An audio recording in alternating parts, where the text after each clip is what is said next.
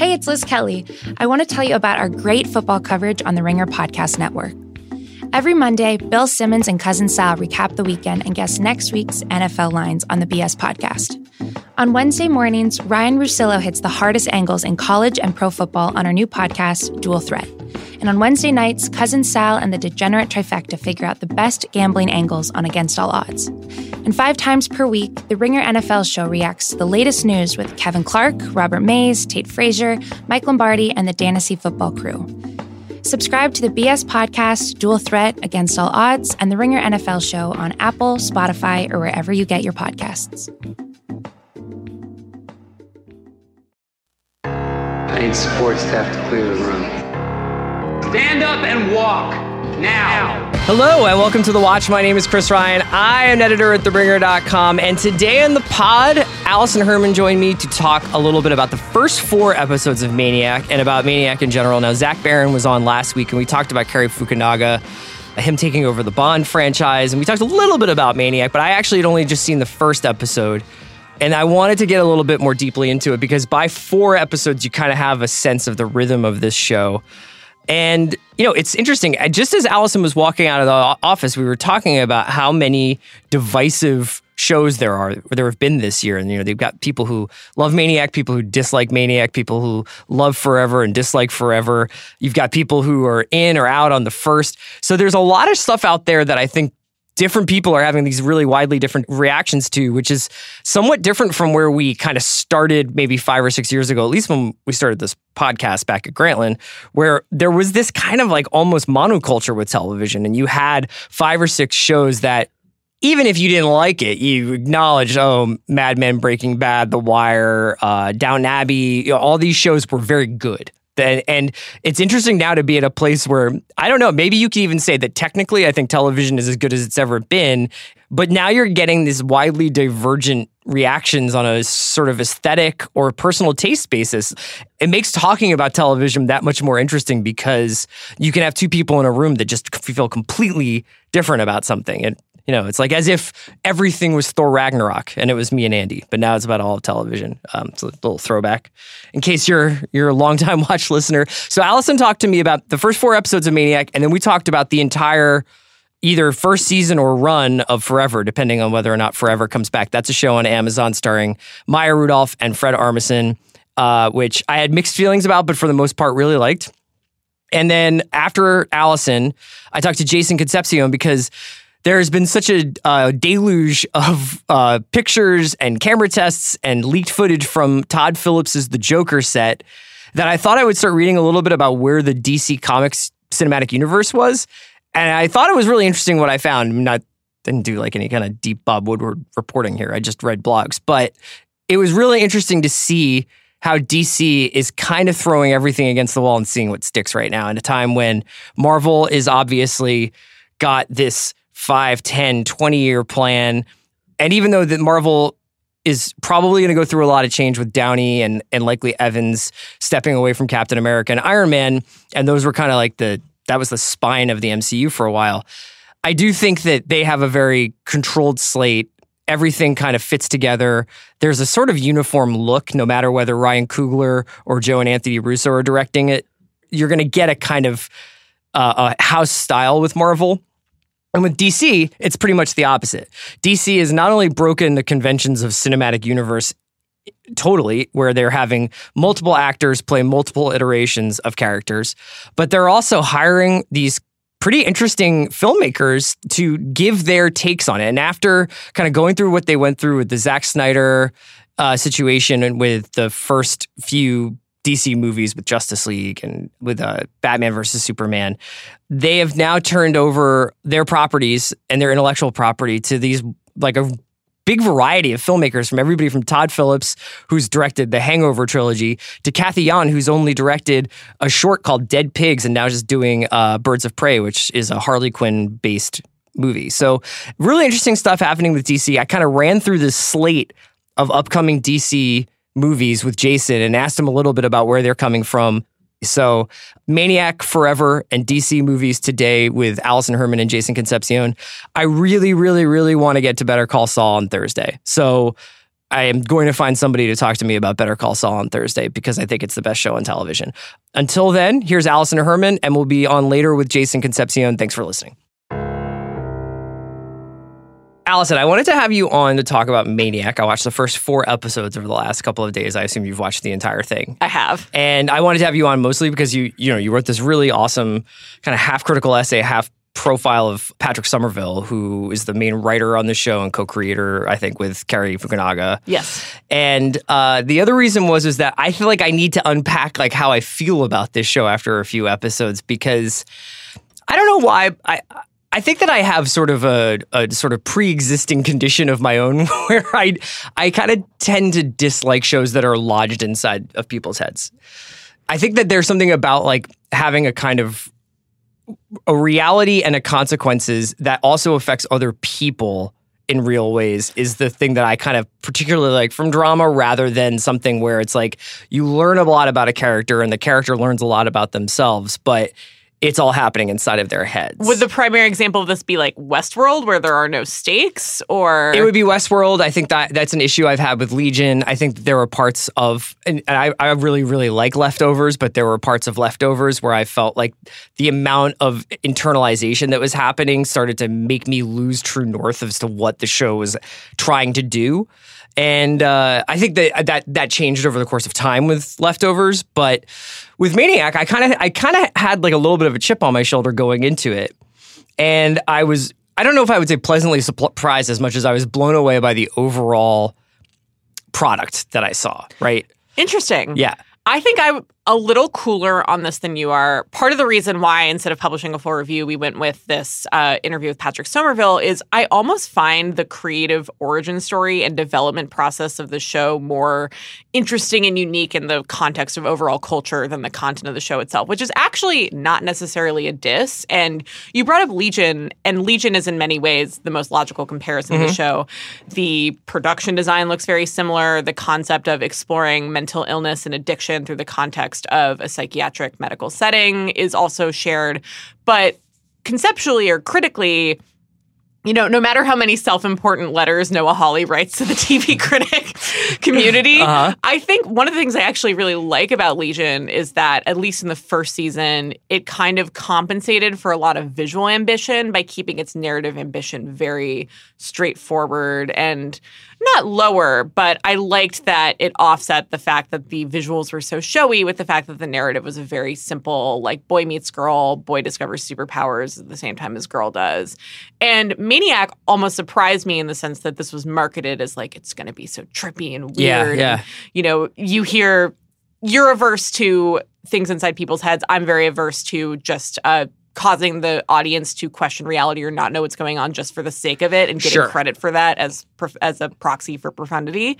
And Maniac, I actually think it's very simple. Like, Jonah Hill's character, Owen, who, along with Emma Stone's Annie, is one of the two main focuses. He's schizophrenic, and one of the things I was kind of wary of when they introduced him as a character is like, oh, are we just going to get a whole show that's him questioning what's real, but also us questioning what's real? And I actually think it's pretty easy to say, okay, so this like version of his brother played by Billy Magnuson, who he sees everywhere, is very clearly not the actual version of his brother. Who's fantastic on the show, yeah. And who is so great, yes. Yeah. We should talk about the supporting cast later. Like, you can tell what is a delusion for Owen and what is real, and then once they go into the context of this experiment, the setup, which I talked to Somerville about, is basically like, as a proxy for therapy, these people are given pills and then they just enter into their subconscious and work out their issues that way in a clinical setting. Sure.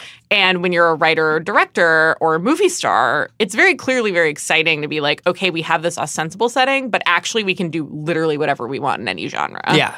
And once you start doing that, you obviously know this is not the real world, even in the context of the show, and you could follow it from there. Sure, absolutely. I think that it's not that I want every show to be the night of. It's just that there's a kind of limitation to the limitless sometimes. There's like an emotional limitation to my investment in these hallucinatory kind of explorations of basically using genre as a kind of a skin to put on for a brief period of time to kind of explore trauma and explore these psychological wounds that the characters have experienced. And I think Maniac does some very interesting things with it, But for the most part, what my attachment to the show is that I think the writing is quite good, and I think the world building is phenomenal. Given the fact that, we're always talking about how long or how compressed people are, using time in television now, because you can do 10 one-hour episodes, you can do 4 one-hour episodes, you can be on for 7 years, or you can start and come back in 18 months. Like, there's all this variance going on with how we process and experience television and how we watch television. Some people watch Maniac in one sitting over the weekend. I've watched 4. But one thing that you can tell right away is that the level of detail that Fukunaga and Somerville and the rest of the people involved with the creative process of the show is that they have thought through every single thing. From the outfits to the background props to the way in which this sort of parallel universe in which technology has both developed past where we are in 2018, but also stopped somewhere in the late 90s, has kind of shaped who we are.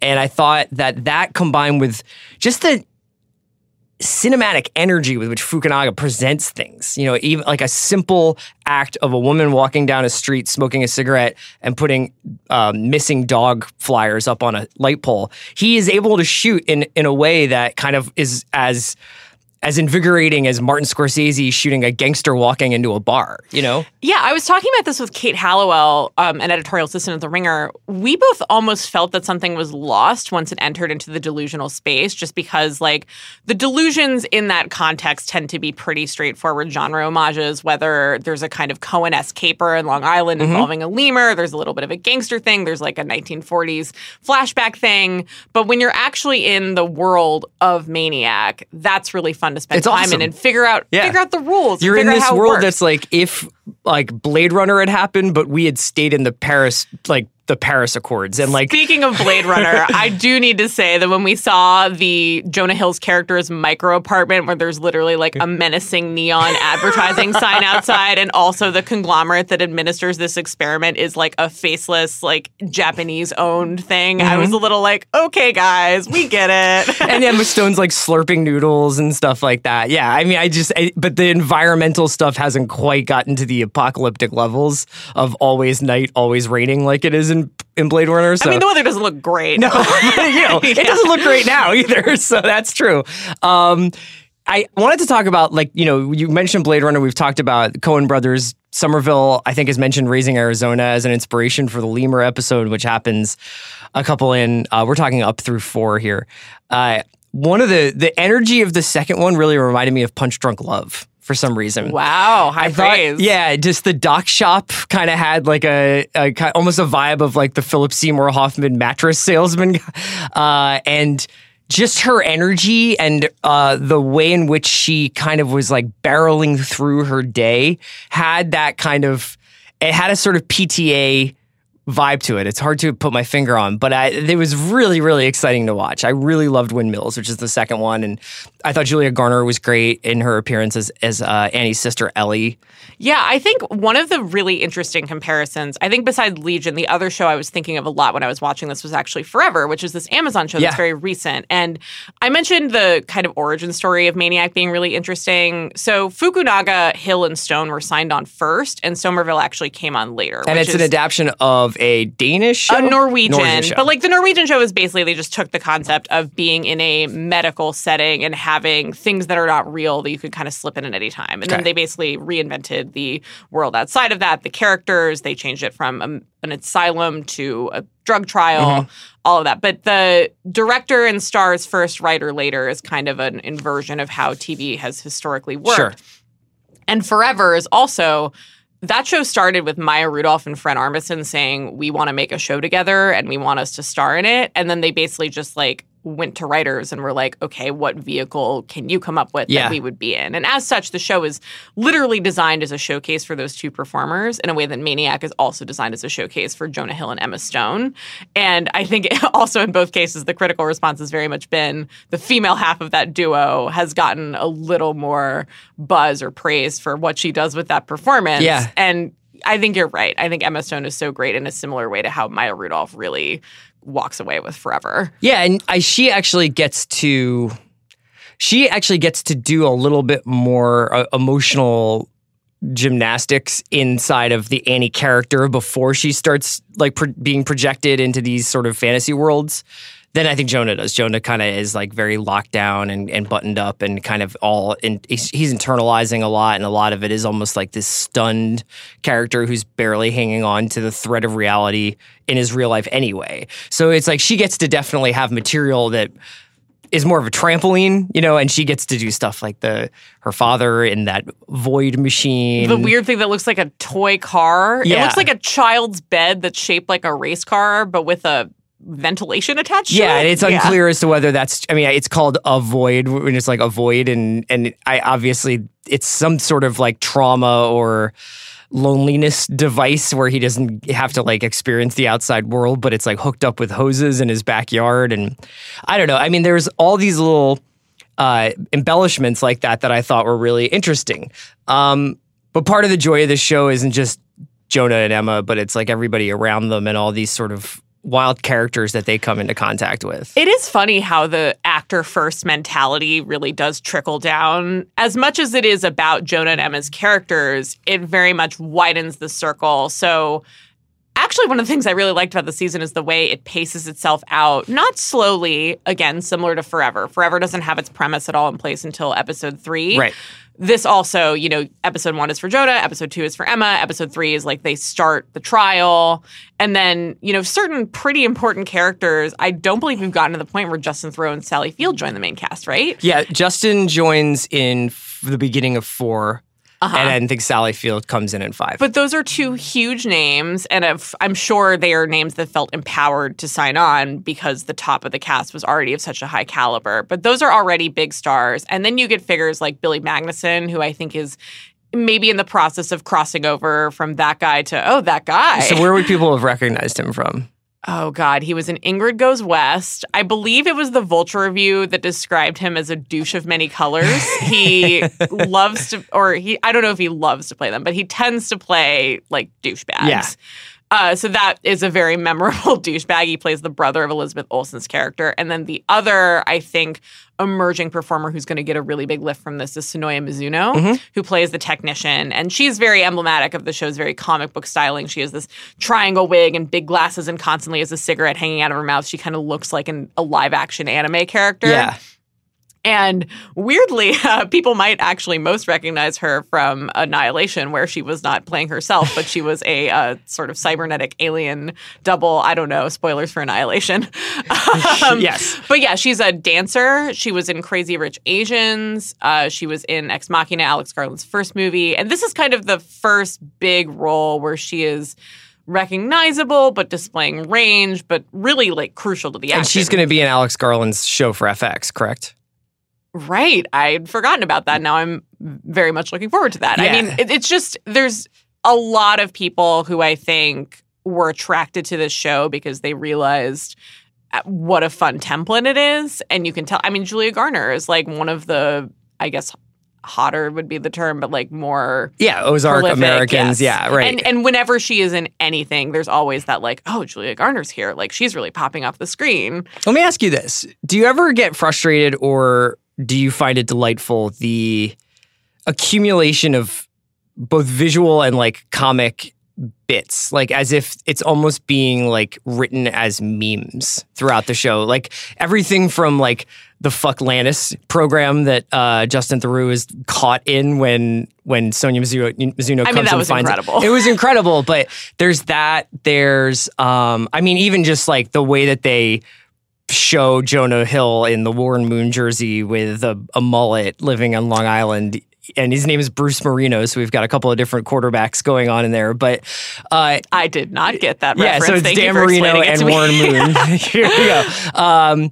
And it's like this pastiche of, wouldn't this be funny? Wouldn't this be amazing? Wouldn't this be cool? Do you feel like it all comes together? I don't think tired would be quite the word so much as it was very clearly almost the cart leading the horse. Like you could tell it was them being like, we want to try this. Yeah. And I don't want to imply that they weren't really thoughtful about this. I mean... No. I mean, if anything, I feel like I actually watched some of it with subtitles on, and you could hear bits of background dialogue, or read it rather, that actually does inform stuff about like the world that they're living in, especially in the first few episodes. And I don't know if I am personally empowered to call him a friend of the show since this is not my show, but Zach Baran wrote a great profile of Cary Fukunaga for GQ that included this really fascinating detail that he and Somerville, with like just a few months to go to production, decided to junk half the scripts. Yes. Which is incredibly stressful and terrifying and somewhat admirable. Yes. But I asked Somerville about that, and he basically said that was the part of the show that corresponded with them being inside the experiment and inside the delusion. So clearly a lot of consideration went into, you know, what kinds of these scenarios would best fit the inner life of these characters. But, you know, I think there's very clearly an element of, wouldn't it be fun to do this? Yeah. That I guess that the way I would phrase it is, it's unpredictable in terms of what's coming up next, but they were all such straightforward homages that it's not going to expand your boundaries of what television can be so much as it's just going to be, TV can be like a ton of things at once, and that's really fun and exciting. I think it was in your piece, you guys discussed a little bit this tension between Cary wanting to make it as much as possible a 10-hour movie and Somerville kind of wanting to add elements of episodic television to it. It may have been in Abe Reisman's piece. Yeah, that was also in my piece. Oh, so yeah, maybe they talked about it in both pieces. But that I felt like that tension is evident. I feel like, you know, the reset that happens in 2, where it starts at the beginning of Emma Stone's day, that you kind of see Jonah Hill's version of it as they both arrive at the reception area for Nebeldine or whatever the biotech company is where they're going to do this trial. That felt like very TV. That felt like, you know, you saw it from one perspective, we're going to go all the way back and show it to the other perspective, meet in the middle, and then have like 15 minutes ahead. But there is something to it that has Fukunaga's kind of more cinematic instincts and cinematic storytelling. And I was kind of wondering about this too, because I think anybody who watches a lot of television now hits that 2/3 into a season and is just like, this really could have been 2 hours shorter, or this could have been 2 episodes shorter. Did you ever have that feeling with Maniac, that you wished it was a 6 or an 8 episode season rather than a 10? I honestly didn't, which is totally to its credit. I also think like the organization of the season is not as modular as you would think. Like it's not like one episode is this dream sequence, the other episode is this dream sequence, which I almost think is to its credit. I also think the length of the episodes is really good. It tends to hover around 40 minutes, which I think some would characterize as like a bloated streaming half hour, but as I was watching it, I was like, oh, this is the same length as like a network hour, like a 42 or 47 minute. It never really drags. There's a couple of times where I felt like there's like an anecdote being told and I'm like, this doesn't need to be like 2.5 minutes long. I think it mostly manifested in what I mentioned earlier, which is the pacing, which is that it feels liberated to not introduce a character or an actor as major as Justin Theroux / Sally Field, who is, I think, one of the bigger names on this cast. And they're okay with waiting a little bit to introduce her because they don't feel like they need to grab everyone's attentions right away. I think, I hate to keep bringing in Forever, but like you get the same feeling of this is what monkeying with structure in a streaming context looks like in a pretty good way, because it's done by people who also have experience in episodic television, whether that's Alan Yang and Matt Hubbard or Patrick Somerville, who obviously came out of The Leftovers. Do you want to talk a little bit about Forever? Sure. It's clearly on my mind. Yeah, well, I wanted to talk about it too, because I watched the whole season of that, and we can say for now, obviously, if you haven't seen Forever, you should probably stop, because it's a show in which as soon as you start the season, you are pretty much on a timer of when you're going to hit a massive spoiler. That spoiler is going to determine how you think about the show and the characters. So if you haven't watched Forever, Allison and I both highly recommend that you do, but we're going to talk a little bit about it now. Okay, so you were on the pro Forever team. I am pro Forever. I did not care for the last 2 episodes. Interesting. And every once in a while, I'm not offended, but I don't sort of get annoyed easily by television. I mean, I'm either in or I'm out, but it's not like I watch something and then I feel sort of that it offends my sensibilities. But there's something that happens at the end of this show, which is, and I think that this might be specifically my read of it, so I kind of wanted to hear what you thought of the end, that dovetails too closely to what I think a lot of, from the mid-aughts to now, dramedies do, which is they really dabble with breaking these characters down and saying some pretty interesting things about love and about what it means to be a human being. And then at the end, fall back on the safety net of like, but it was really all about the nuclear family at the end. And it was all about like this one person that you've always needed and always will need. And I felt like that kind of plagued a lot of Apatow movies. And I thought at the end of this, in a show where essentially what the premise is that what if you got to the afterlife and your life partner was not who you wanted to spend it with? Well, Fred Armisen and Maya Rudolph play a married couple named Oscar and June. They're kind of a stereotypical suburban, we're in a rut, it's sexless, or I don't know. They don't make it canonical that it's sexless, but that's definitely implied. Sure. And then Fred Armisen passes away. Maya Rudolph goes through the entire grieving process, and just as she starts to recalibrate, she gets yanked back to his side because she also passes away and finds that they're in the afterlife together. Where their afterlife looks disturbingly similar to their suburban, actual life. Boring yes, life. Yeah, absolutely. And I think the way people felt about the ending, which is, spoiler alert, they go through some trials and then they eventually reconcile and decide that they really do want to spend their afterlife together, really depends on how you felt, how convincing the chemistry between Fred Armisen and Maya Rudolph was. Mm-hmm. I was so taken away by it, and so I enjoyed their rapport. I think one of the things I actually liked about the show is that it's not as simple as Maya Rudolph falling out of love with Fred Armisen. You can feel that she still admires and loves and respects and enjoys spending time with him. It's just that she has this other growing emotional need that he can't quite fulfill. Right. And I honestly do agree that they resolve it a little too hastily. They essentially have like one single honest conversation and then recommit to each other. And I'm definitely sympathetic to that. But again, we just talked about how we're always upset that shows are dragging. So, a quick 8-episode turnaround is kind of nice to me. So that she's essentially about 2/3 into the show, she meets Catherine Keener, who's their next door neighbor, and initially is pretty touchy with her, but then they kind of develop this deep bond.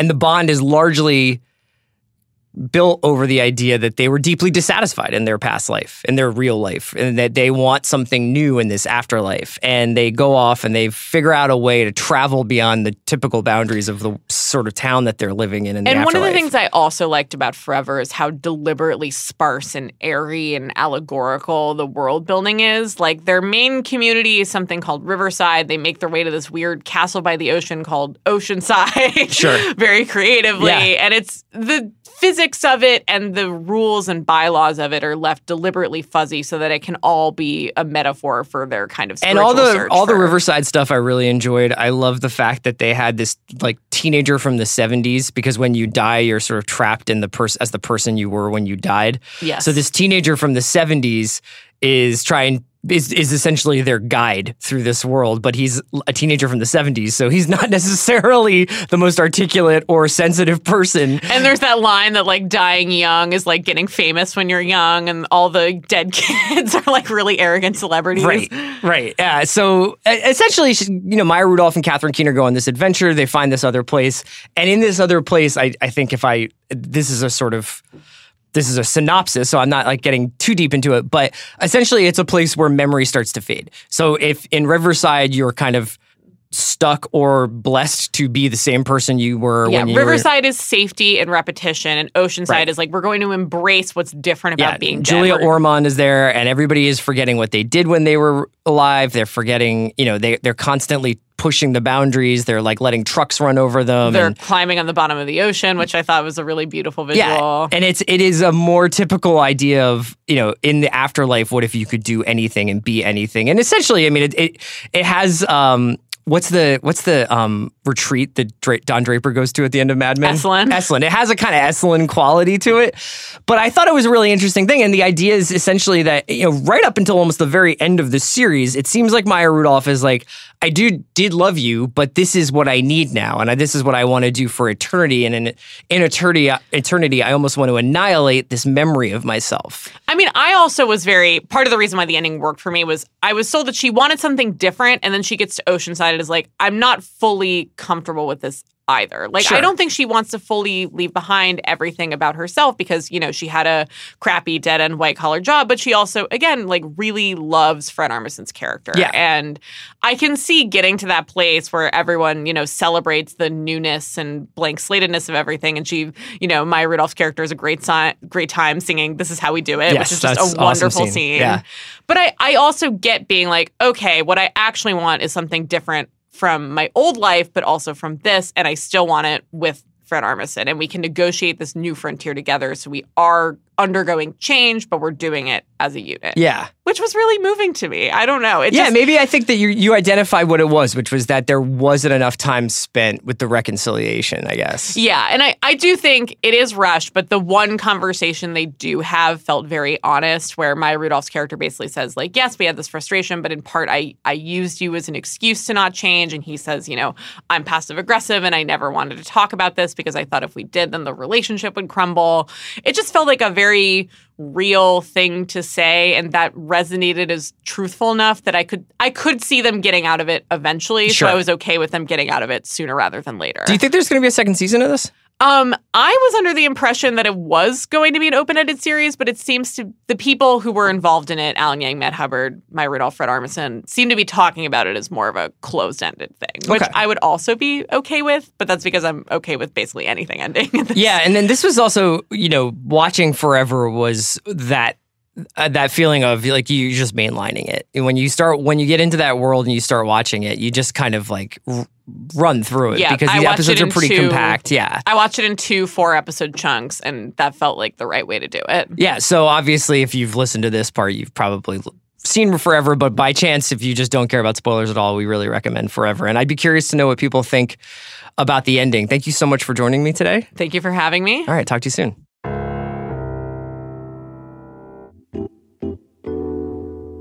Today's episode of The Watch is brought to you by Amazon Prime Channels. When you join Amazon Prime, in addition to fast free shipping, you can also have great entertainment delivered to you instantly through Prime Video Channels. With Prime Video Channels, you can add and watch over 100 channels all on Amazon. No cable required, and you only pay for the channels you want. Create a TV lineup you love from premium and specialty channels like Showtime, Stars, HBO, CBS All Access, Noggin, PBS Kids, PBS Masterpiece, Acorn TV, and BritBox. Access tons of fall content like the latest season of Ballers on HBO, season 9 of Shameless on Showtime, and even the NFL on CBS All Access. All channels start with a free trial, so you can start a 7-day free trial with any of these channels that you haven't tried yet. Watch your subscription through the Prime Video app on 650 connected devices or online at Amazon.com.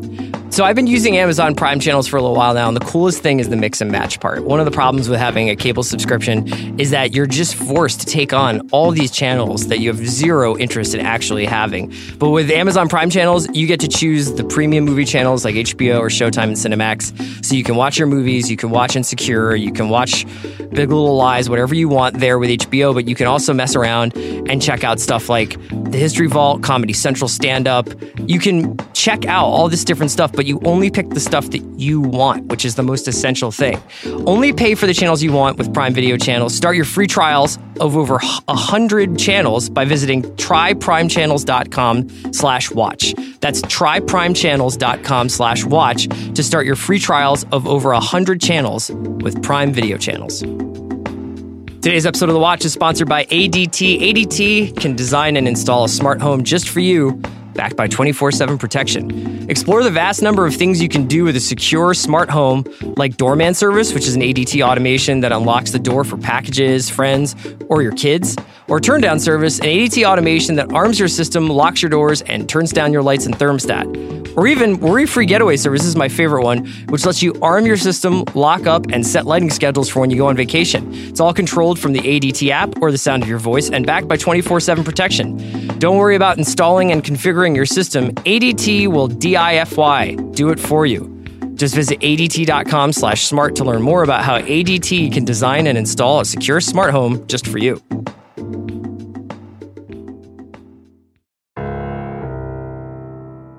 All right, now I'm joined by my brother, Jason Concepcion. It's actually been a while since we've done this. It's been a little bit. It's been a minute. You've been off binging. That's right. You've been off desktopping. That's right. But I wanted to have you on because I got this weird feeling over the weekend, which is essentially, is it possible that DC Cinematic Universe is cool again? When was it first cool? Dark Knight? Dark Knight. Okay. Dark Knight. And then That's 10 years you know ago when now, it stopped? that's when? Dark Knight. right after that. Approximately right after that. There's this whole extracurricular life that people who follow these movies live, which is essentially there's like the on-screen stuff that you can follow and that you can be into Black Panther and you can be into You can be into Doctor Strange. You can be into whatever the movies are that you see. But then there's this obviously very full life you can live online, reading theories about finished movies and reading gossip and news updates about movies that are in the process of being made, that are being casted, that are hiring directors and hiring writers. And that's where I kind of arrived at with this DC stuff. Now, they've had some shuffling of the deck at the top. Yes. And obviously, they've gone through some changes in terms of the focus of these movies, which I think everybody initially thought over the last few years was going to be Henry Cavill as Superman, Ben Affleck as Batman. Let's just bang these out.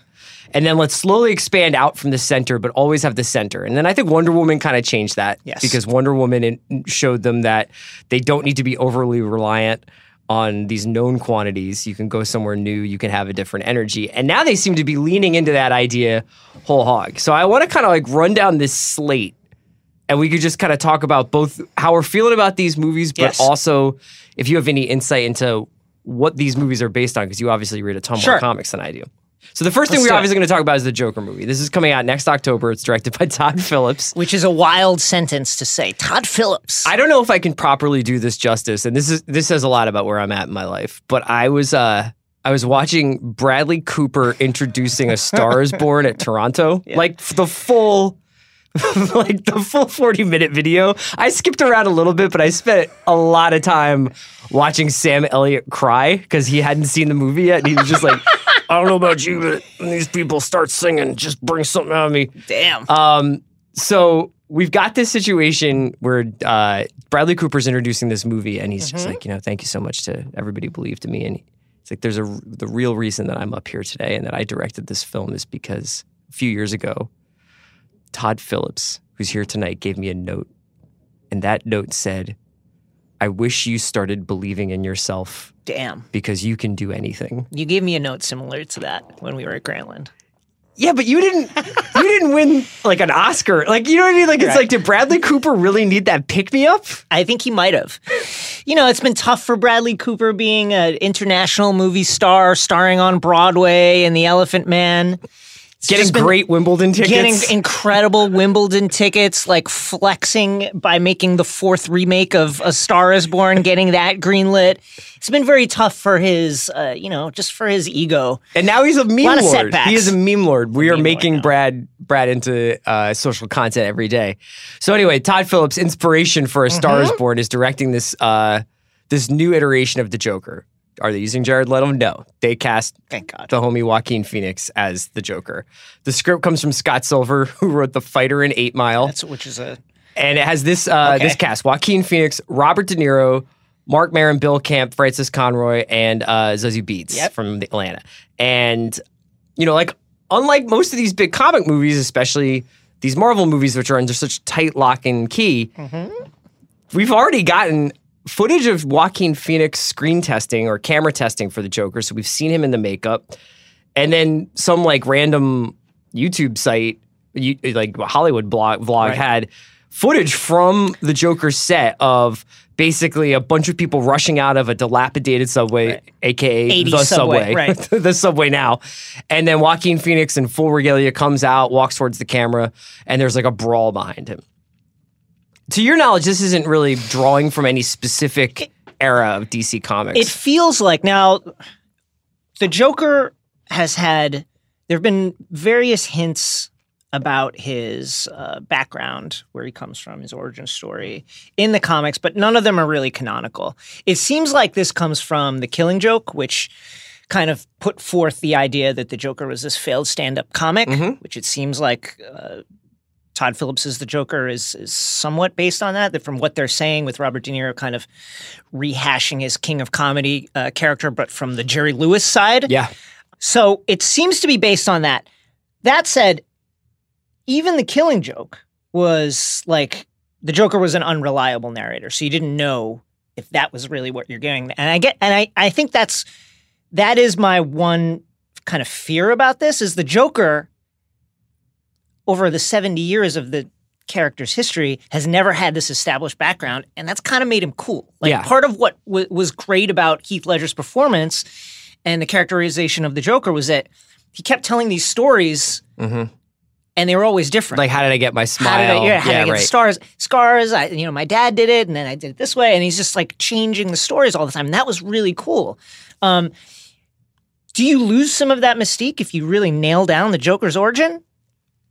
I don't know. We've never really done it. So that has me slightly concerned in terms of the character, because like this is just a thing that's never been done even in the comics, and now we're going to do it on the big screen.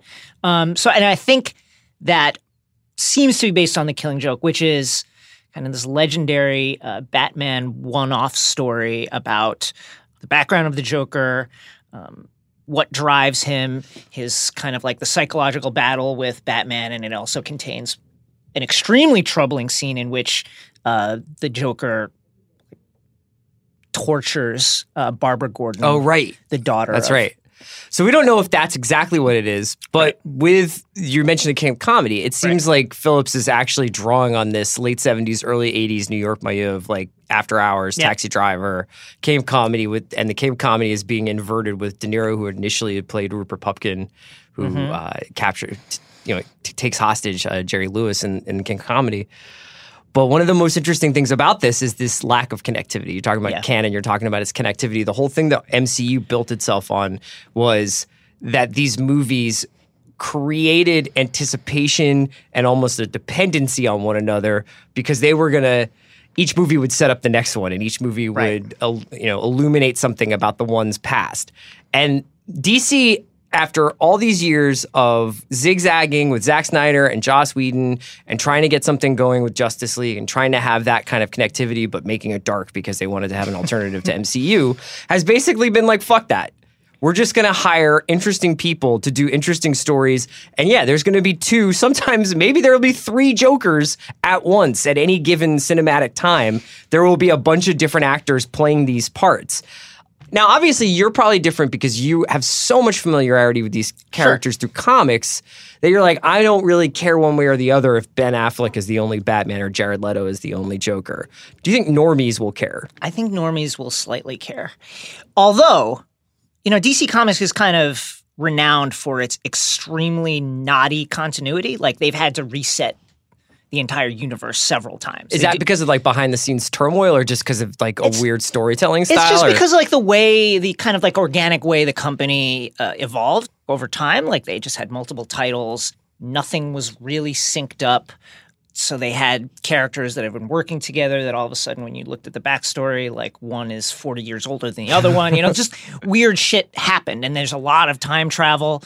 So, there have been a lot of crossover events that DC has put forth in its kind of like constant attempt to reset the universe so that everything lines up. So in that sense, the fact that we don't know where this Joker movie takes place in quote unquote DC continuity, DC movie continuity, is not that out of sync with what actually goes on in the comic books.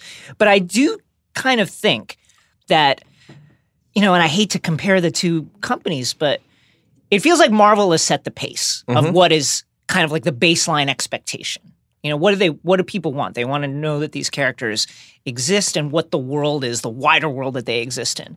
So I think chopping it up in this kind of way where it's like there's 5 Batmans and maybe the Joker movie takes place in a place where the Dark Knight happened, but maybe it didn't. I think that is slightly weird considering how we perceive these movies now. Yeah, absolutely. And I think also pace-wise, they've set the pace. I mean, tempo-wise, in terms Literally of the amount of movies that are being put out, I think there's been 3 this year, right? There was Black Panther, Infinity War, Ant-Man. And Ant-Man. And the Wasp. Ant-Man and the Wasp, right. So, and then Captain Marvel comes next year. The end of Infinity War comes next year, and I'm sure I'm forgetting some. It was interesting to see Bob Iger made some comments of this, I think, last week, in a Hollywood Reporter article where he was basically like, we need to chill a little bit on Star Wars movies. Right. That Star Wars, I mean, I'm reading between the lines, but essentially Star Wars can't function at the tempo that Marvel goes at. But when you think about it, it took Marvel like almost a decade to get all that stuff right. And to find the voices of all those characters and to realize that Thor was funny. I mean, they put out, 2 middling Thor movies before they get to Thor Ragnarok. Dude, they weren't middling. They were bad. And the first one is okay. But and then the second one sucks, right? The second one is bad. Mallory Rubin loves that one. The Dark World is not great. I like parts of it, but Thor Ragnarok is up there. It's maybe the best Marvel movie. Could be, like, arguably the best one. You can make the argument. And they're all like these chatty, funny, like snarky, self-knowing, like Iron Man 3, Ragnarok. Like, they have like a vibe now. Something happened around phase 2 where they realized, okay, we're going to have 3 action set pieces per movie. And our special effects department has that on rails. Mm-hmm. So when we bring in a director, it's just like the character shots, the scenes, the smaller interstitial stuff.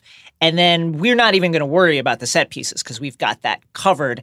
And it allowed them to to have a situation like Thor Ragnarok where now 2 movies in, you can just essentially be like, okay, let's import the stuff that's working from the rest of the MCU and put it in Thor Ragnarok, and it works. And the other thing about that is we understand what role Thor plays in the universe.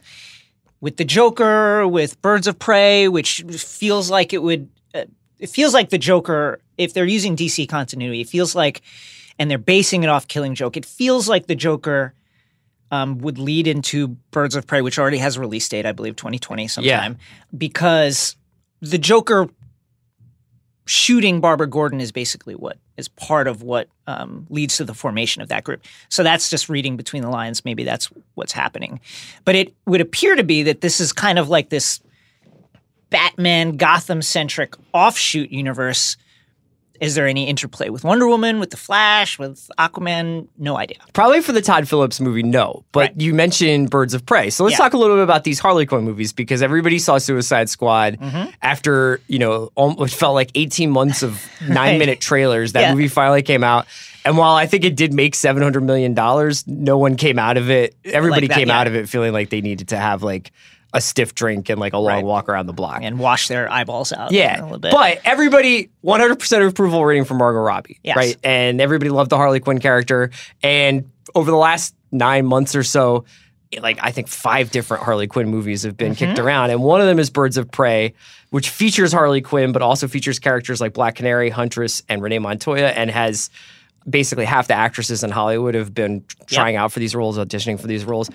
The crazy story behind Birds of Prey is that it's going to be directed by someone named Kathy Yan, who's a former journalist who made something of a splash with this short she made called Dead Pigs, which is a co-production, China and American co-production. It's this black comedy that I would compare to, I think, the Coen brothers would be the easiest comparison point, where it's this, you have to see it. I mean, there's a trailer on YouTube, but she's directing Birds of Prey, and it's written by Christina Hodson, who wrote Bumblebee, which is coming out soon, this Transformers movies with Haley Steinfeld. And this is the kind of thing that you're just like, Kathy Yan's going to make a $100 million Harley Quinn movie with half the actresses in Hollywood, and it sounds like it could be a superhero version of Ocean's 8. And that's not something that I think we would have anticipated happening 3-4 years ago with DC. Yes. I think some of this is, Wonder Woman was the best thing to happen in the DC universe, cinematic universe, in forever. And carrying that energy forward, I think, shows that DC is at least not completely like tone deaf to the way they're being perceived outside of their cocoon.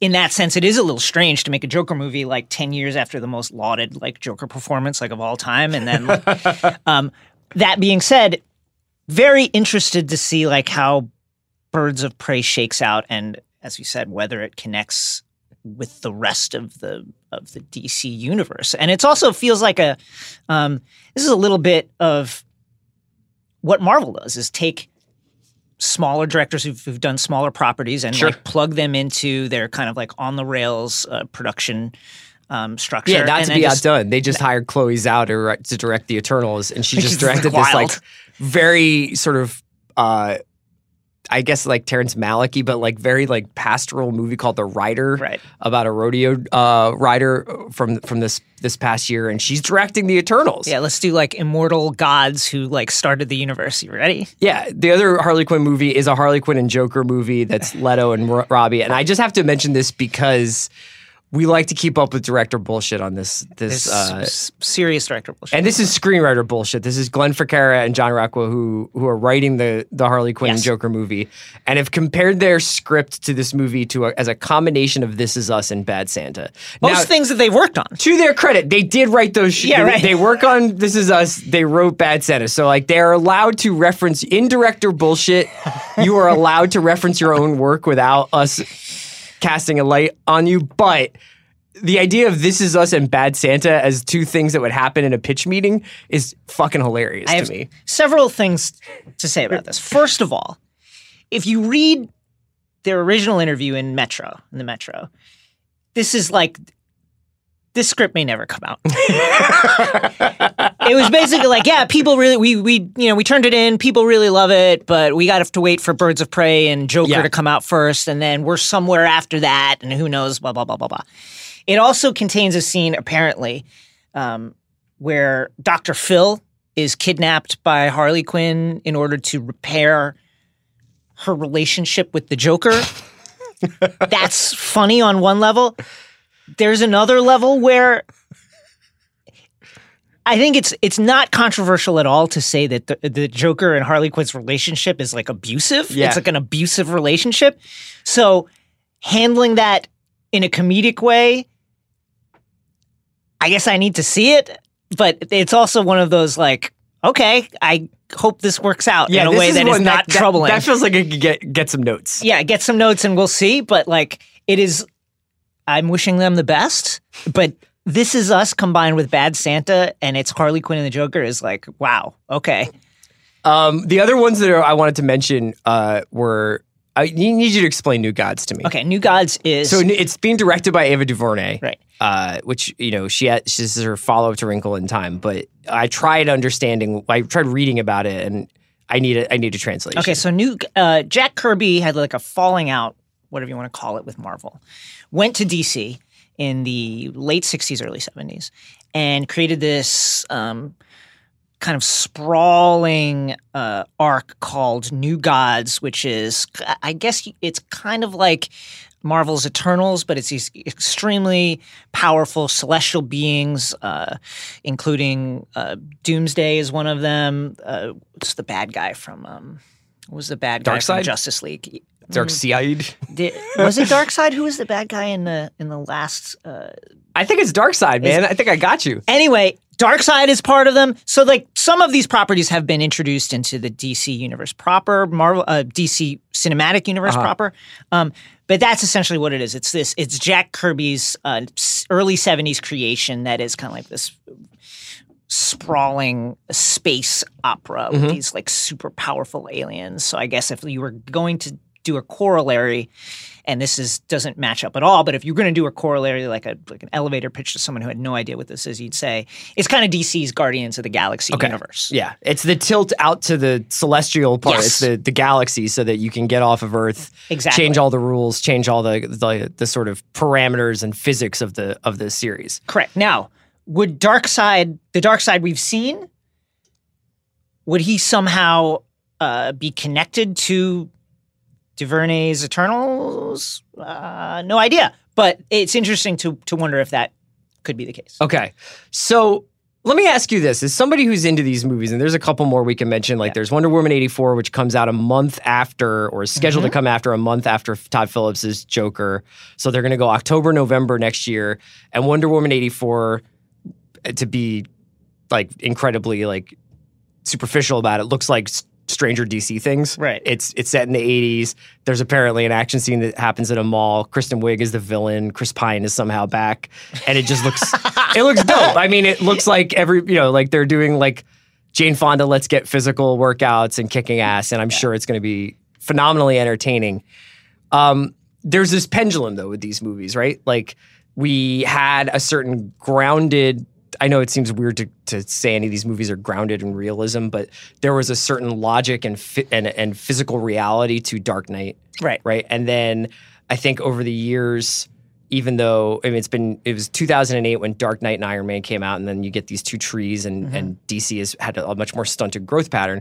But over the years, I think we've been going further and further towards it essentially almost being science fiction. So you got Guardians of the Galaxy, and you've got Infinity War taking place on all these different planets at various times, and DC if they do New Gods and it goes out into outer space. As a fan of these movies, as a fan of comics in general, do you tend to like the stuff that's more grounded and urban, like the Joker, or do you like exploring the outer frontiers of your consciousness with the more psychedelic stuff? It's interesting. In the Marvel realm, I love the celestial stuff because it's disconnected from continuity and they can kind of be crazier. In DC, I've always loved the Batman-centric stuff, the real gritty stuff, like Dark Knight, Frank Miller's Dark Knight, took place out of continuity. That was a story that was just like a kind of dystopian future story about Batman. He's an old man now and broken down, and what if he comes out of retirement?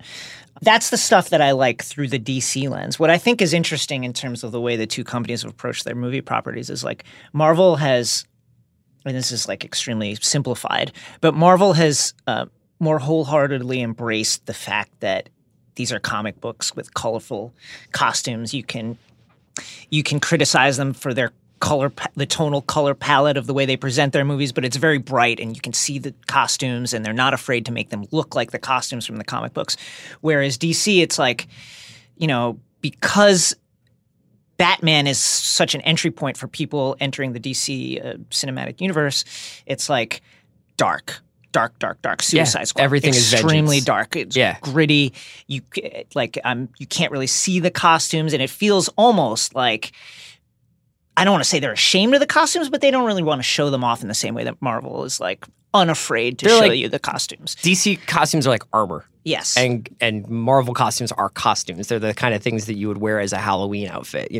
I'm hopeful that DC will find a way to kind of like break the hegemony of like this Batman lens, which I understand, but I do feel like it holds them back in terms of like the kind of breadth and vibrancy of translating the breadth and vibrancy of their comics universe to the big screen. Whereas Marvel, it's like they focused on these kind of second tier and third tier characters, and therefore they could kind of spread the color palette around. In a sense, like Marvel movies are probably the first movies that kids see outside of quote unquote kids movies, right? Like if you have a kid and you take him and he gets to see some Pixar movies or some animated stuff and maybe some canonical classic Mary Poppins type stuff. If I had a kid, I think the first thing, I'd probably be like one of those parents who'd be like, you want to watch Jaws? Yeah. I'd be Bill. Right. You want to watch Aliens? Yeah. But if I had a kid, like, I think the first thing I'd be like okay with him seeing is something like Guardians. Sure. Right? Whereas DC, you're probably, even though there's nothing like outrageous in it, it's still thematically a little bit darker and visually darker. The kid's going to come back and be like, why is David Thewlis on fire? You know? It's like, Batman's parents get murdered in like 30% of the DC movies, like on screen, which is, could ostensibly be troubling to young minds. But here's what I'm kind of interested in. It's like, let's say they do New Gods, they have Matt Reeves' Batman, which may or may not happen based on Ben Affleck's personal health. Get better, Flashpoint, Ben. Directed by John Francis Daly and Jonathan Excited for that one. I'm very excited. Let's let the guys who made Game Night make a Flash movie. Super excited for that one. Don't overthink this. Yeah. New Gods, Birds of Prey, all the movies that we've talked about, and it's also like Suicide Squad 2, and I'm sure tons of stuff that we don't know about. Batgirl, Supergirl. They'll probably recast Superman at some point. They're having, for lack of a better term, they seem to be having fun with it. They seem to be saying, we own this intellectual property. Let's let people have actual ideas about how to execute it. Marvel's in an interesting spot where, especially with the introduction of what had been traditionally Fox's stuff, which is essentially X-Men. Yep. If you introduce X-Men into this whole thing, and like you recast X-Men and you introduce them into the Marvel universe. Now, as you and I are probably, those are our the X-Men are our people. Like I am okay if they just want to start over. They with should X-Men. start. That's exactly what they should do. If they just want to start over and slowly integrate X-Men in. Now, one other option they have is, yes, you recast, but you basically add X-Men in as if it's all already been happening, and then all of a sudden you start working X-Men storylines into the MCU, which could actually be the infusion that the MCU would need if, in fact, Downey and Evans are retiring. Yeah, the way we're off the rails now, but the way I would love to see it is with mutants kind of always existing, but very, very, very underground. They're threatened. There's very few of them, and they're extremely powerful. So, of course, they would be viewed as a threat by various powers out there. So they want to keep quiet, and I think it'd be really cool, like you said, if you slowly revealed them as existing in the world. Charles Xavier has this school that's pretending to be a boarding school for gifted and troubled kids, when in reality it's a training ground for these extremely powerful, young people. And I think that there is a template for this. When Marvel created the Ultimate Universe in the early 2000s, it was a way to kind of reboot their properties and bring them up to date. So Ultimate Spider-Man, he's got a cell phone. He's a cool kid. Yeah. The Ultimates, which is kind of like their version of the Avengers, which is very influential on the MCU, whereas had Captain America frozen in ice but comes back and he's fighting terrorism, and then Thor was still a god, but people weren't sure if he was schizophrenic or not. So there was these, and a lot of those plot lines came and were translated to the big screen in a certain way. And I think the Ultimate X-Men was really great and really leaned into this is a threatened group of people. They're being hunted. That's the one that Whedon did, right? No, that was Astonishing X-Men, which is awesome, which they kind of already did. Astonishing X-Men is basically X-Men 3, which was a travesty. Okay. But that kind of gave you the template of how do you reboot the X-Men from scratch, keeping everything, all the basic ingredients there, but allowing a new generation to kind of find it within the context of the modern world and not, have to look back at X-Men 1, which took place in 1967. How do we do this now? So that kind of roadmap exists, and it'd be cool if they used that to kind of inform what they're going to do going forward. The temptation is going to be there to do the platonic version of Dark Phoenix, to do even though Dark Phoenix is coming out. Yeah. And even though they've made Apocalypse and it was an absolute clown show. Yes. I still think that there's a real desire on the part of people out there to have seen those stories rendered the way that they know that there is potential to do, and the question really is does X-Men go into the same pipeline that the entire other MCU is, which is essentially Black Panther 2 will come out a little faster because just people obviously adore that character and the time is right to strike. But, for the most part, there's a long rotation. You have to wait for your start for a while there. Or do they turn into a more traditional movie studio where it's we're going to do stuff like Logan and Deadpool and these movies here and there around an MCU, and not everything is going to have to adhere to the Kevin Feige vision of the world. My sense is they would. Feige has not steered them wrong yet, right? Yeah, right. The strength of the Marvel structure is that it's just that the star is the brand, right? So you can have Ant-Man and the Wasp and not worry. You can have Thor Ragnarok be the best movie out of the trilogy, and the two first movies sucked, and it wasn't this existential crisis. What's going to happen? Oh my God, Thor, people hate him. What are we going to do? You don't have to worry about that because Marvel, the brand, is so strong. They've built it into this kind of powerhouse thing where every entry point, whether it be Thor, Guardians, what have you, leads to another part of the universe. Right? That's the strength of it. Is it's this incredible brand synergy.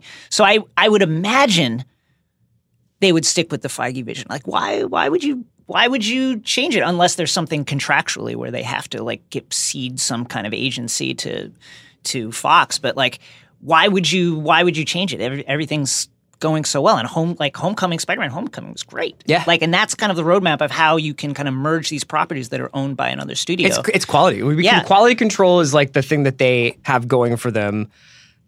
Lack of deviation from a house style is what is going against them. And then you can bring in a Chloe Zhao, you can have a James Gunn, you can have people working on these movies that have these unique individual voices, but more often than not, they wind up kind of adhering to a Russo's overall a Russo's kind of vibe.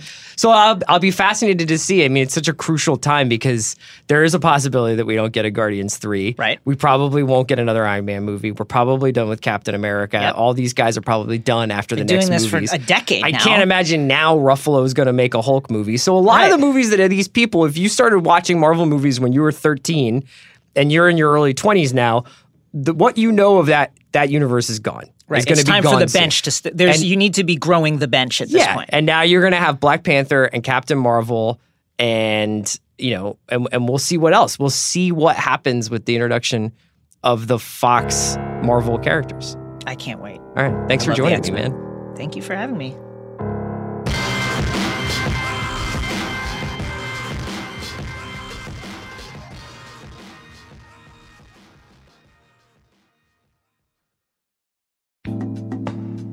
Today's episode of The Watch was sponsored by ADT. ADT can design and install a smart home just for you, backed by 24/7 protection. Like Doorman Service, which is an ADT automation that unlocks the door for packages, friends, or your kids. Or Turndown Service, an ADT automation that arms your system, locks your doors, and turns down your lights and thermostat. All controlled from the ADT app or the sound of your voice and backed by 24/7 protection. Just visit ADT.com/smart to learn more about how ADT can design and install a secure smart home just for you.